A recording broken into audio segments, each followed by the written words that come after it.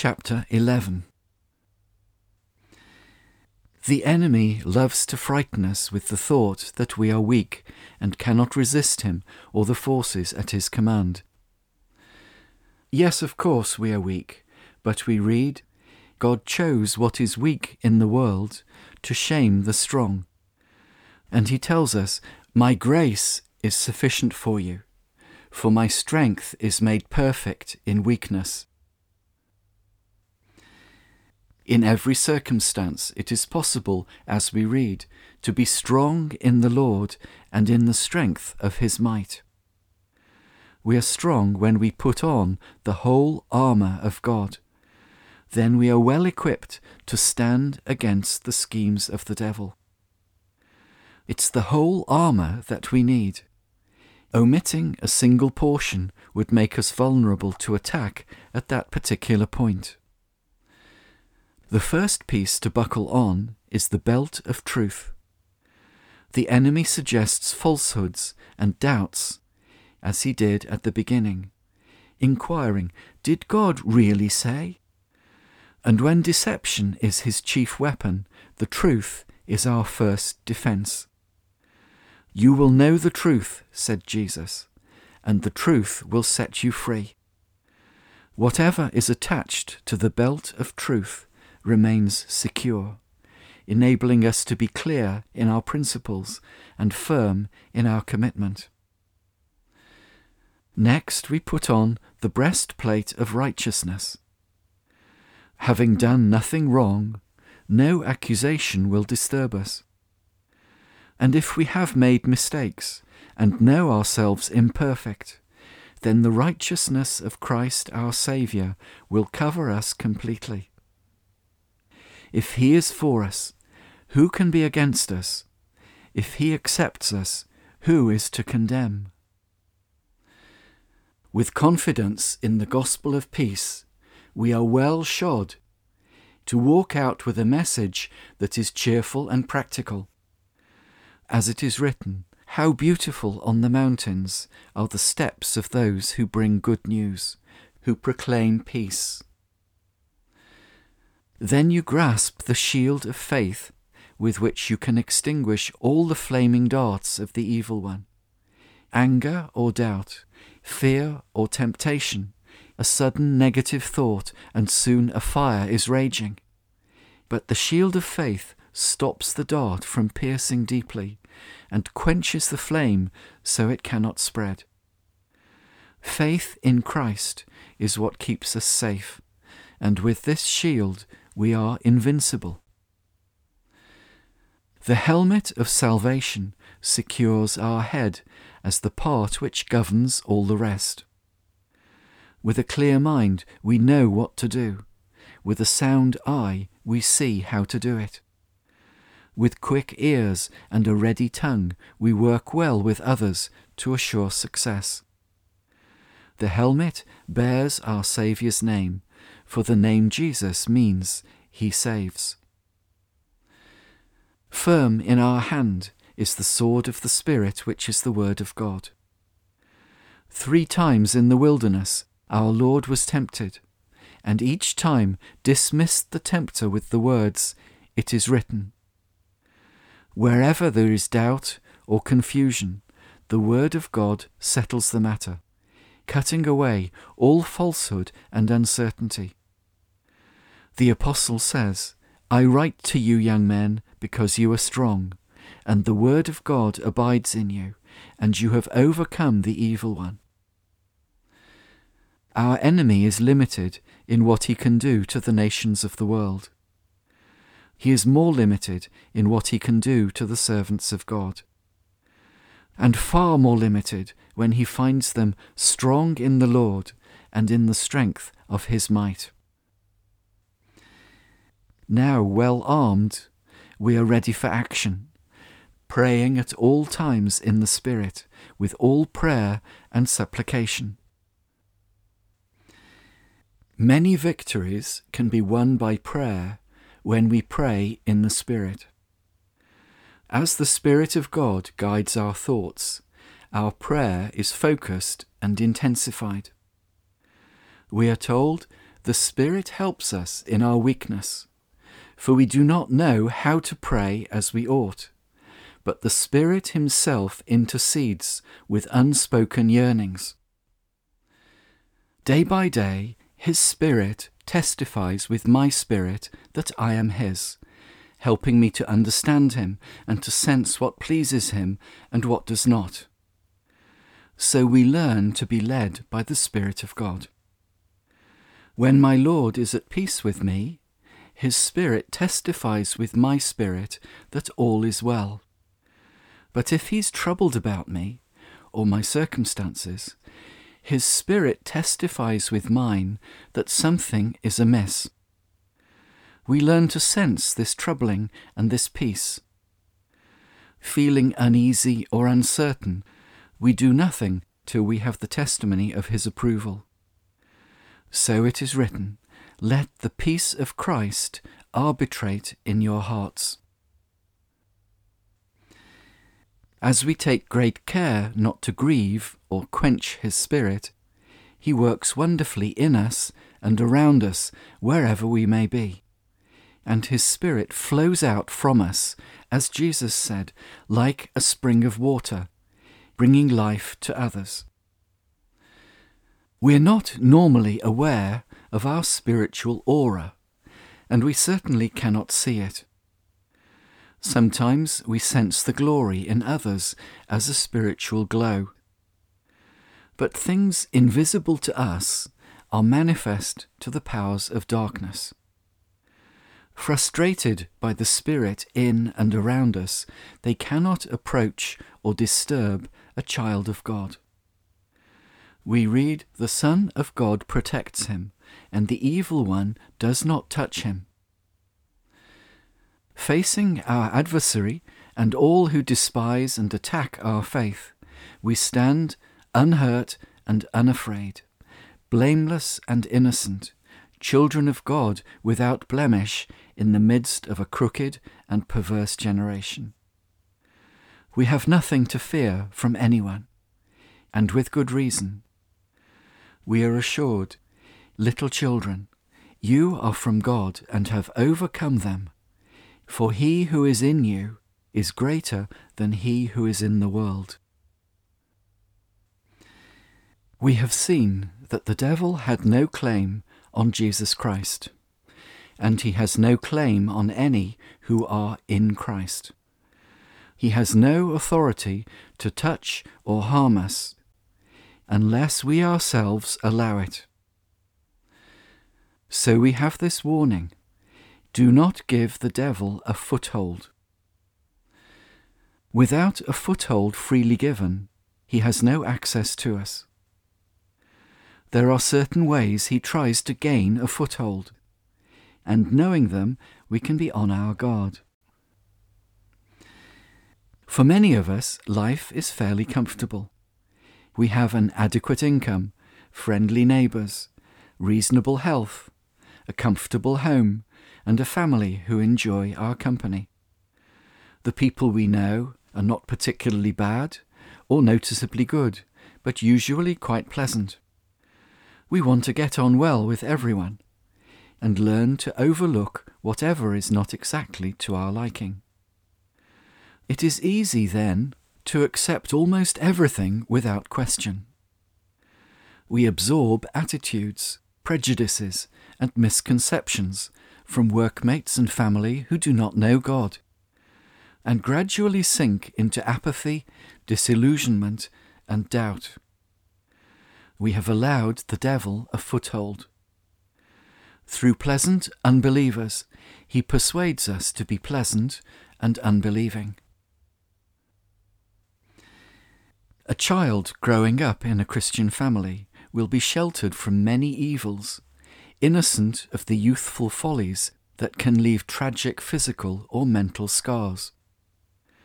A few, however, in teenage years, develop an obsessive desire to experience the darker side of life.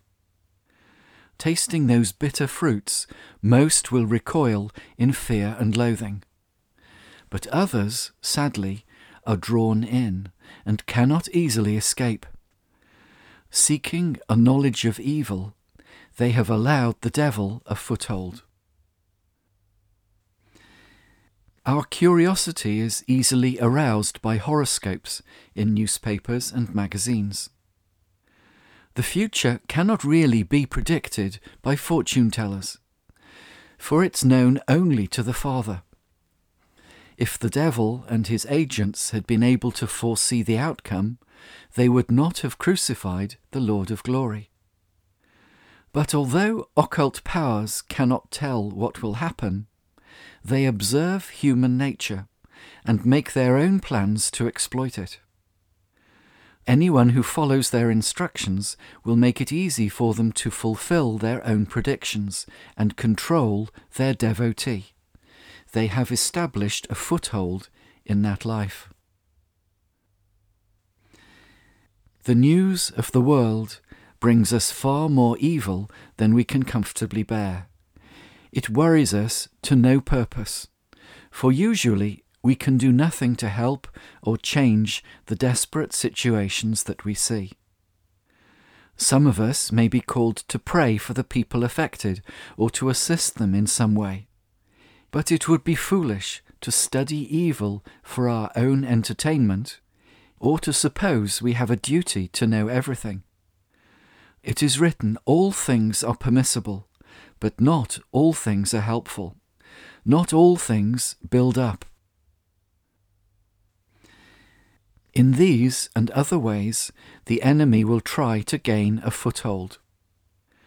He uses films, books, magazines, websites, advertising, social media, and the whole entertainment industry.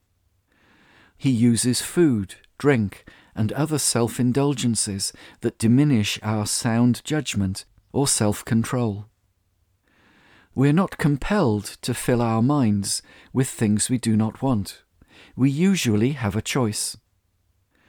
So we read, whatever is true, whatever is honourable, whatever is just, whatever is pure, whatever is lovely, whatever is commendable, these are the things to think about.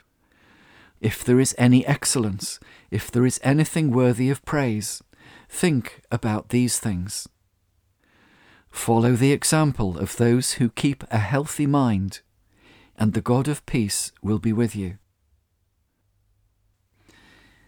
At times it may be hard to know if a certain thing is good or bad. Then we should ask, is this making me a better person or a worse? Is it leading me towards God or away? Is it something I can thank Him for or not? And having asked the question, the answer may then be clear. We are told, hate what is evil, hold fast to what is good. Do not allow the devil to gain a foothold in your life. Be wise in what is good and innocent of evil.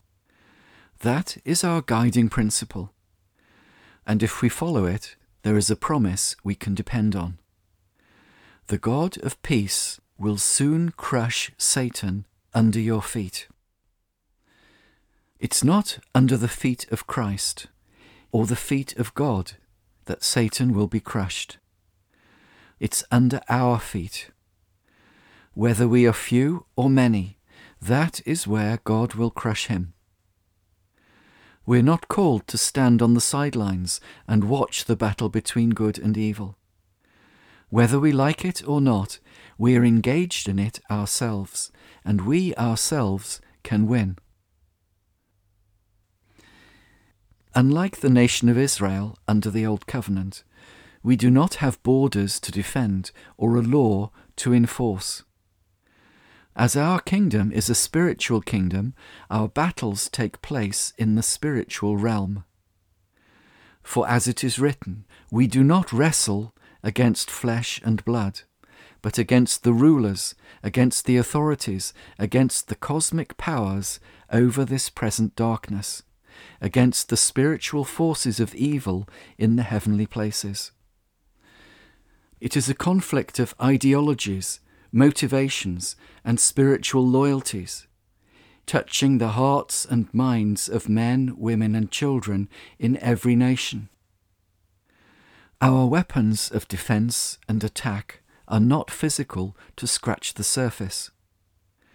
They are spiritual and penetrate to the very depths of human consciousness.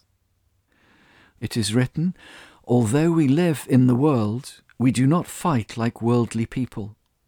For the weapons of our warfare are not of the world, but have divine power to destroy strongholds."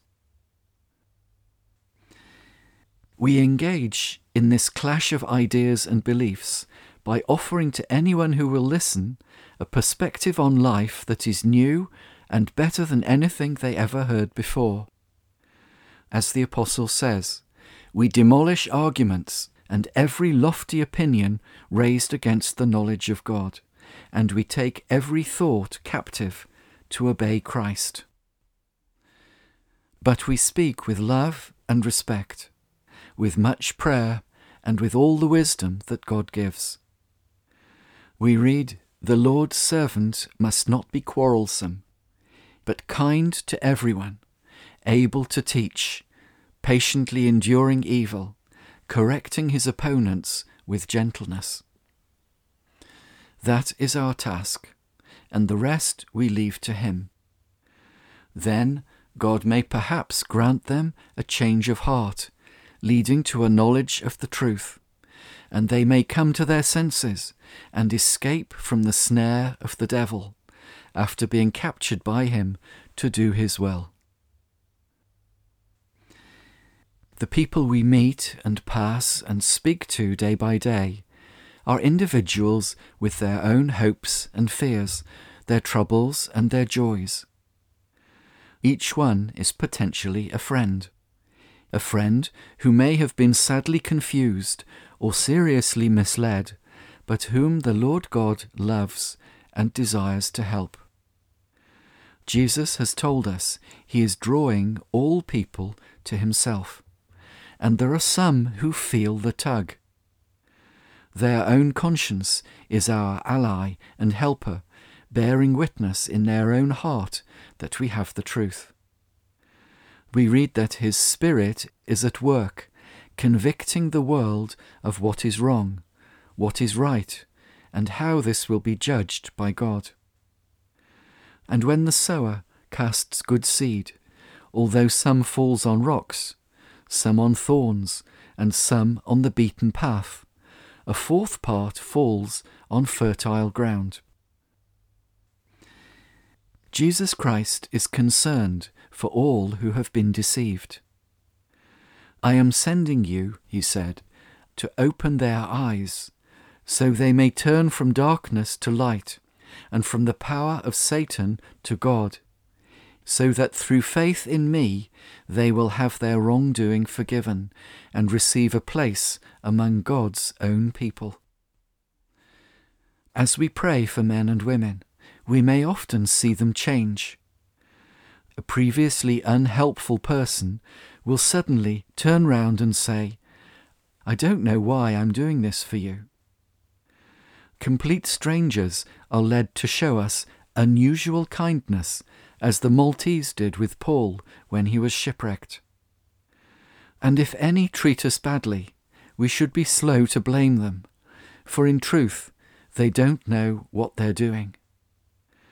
As we pray for those who wrong us, they may surprise themselves with their better manners, and feeling a little ashamed, come to their senses and perhaps escape the snare. The apostle was in prison, surrounded by soldiers and scribes whose minds and hearts were darkened and disposed to treat him badly. He wrote then to his friends, "I know that through your prayers and the help of the Spirit of Jesus Christ, this will turn out for my deliverance." How could he be so sure? He had long experience of prayer changing people. He had seen the power of the Holy Spirit to restrain ill-natured men, to silence wicked talk, to override hostile intentions. In the spiritual battle, he had learned how Satan may be crushed under the feet of a company of Christian people who are wise in what is good, innocent of evil, and praying for those who are mistreating them. He'd seen many times how evil may be gently overcome with good.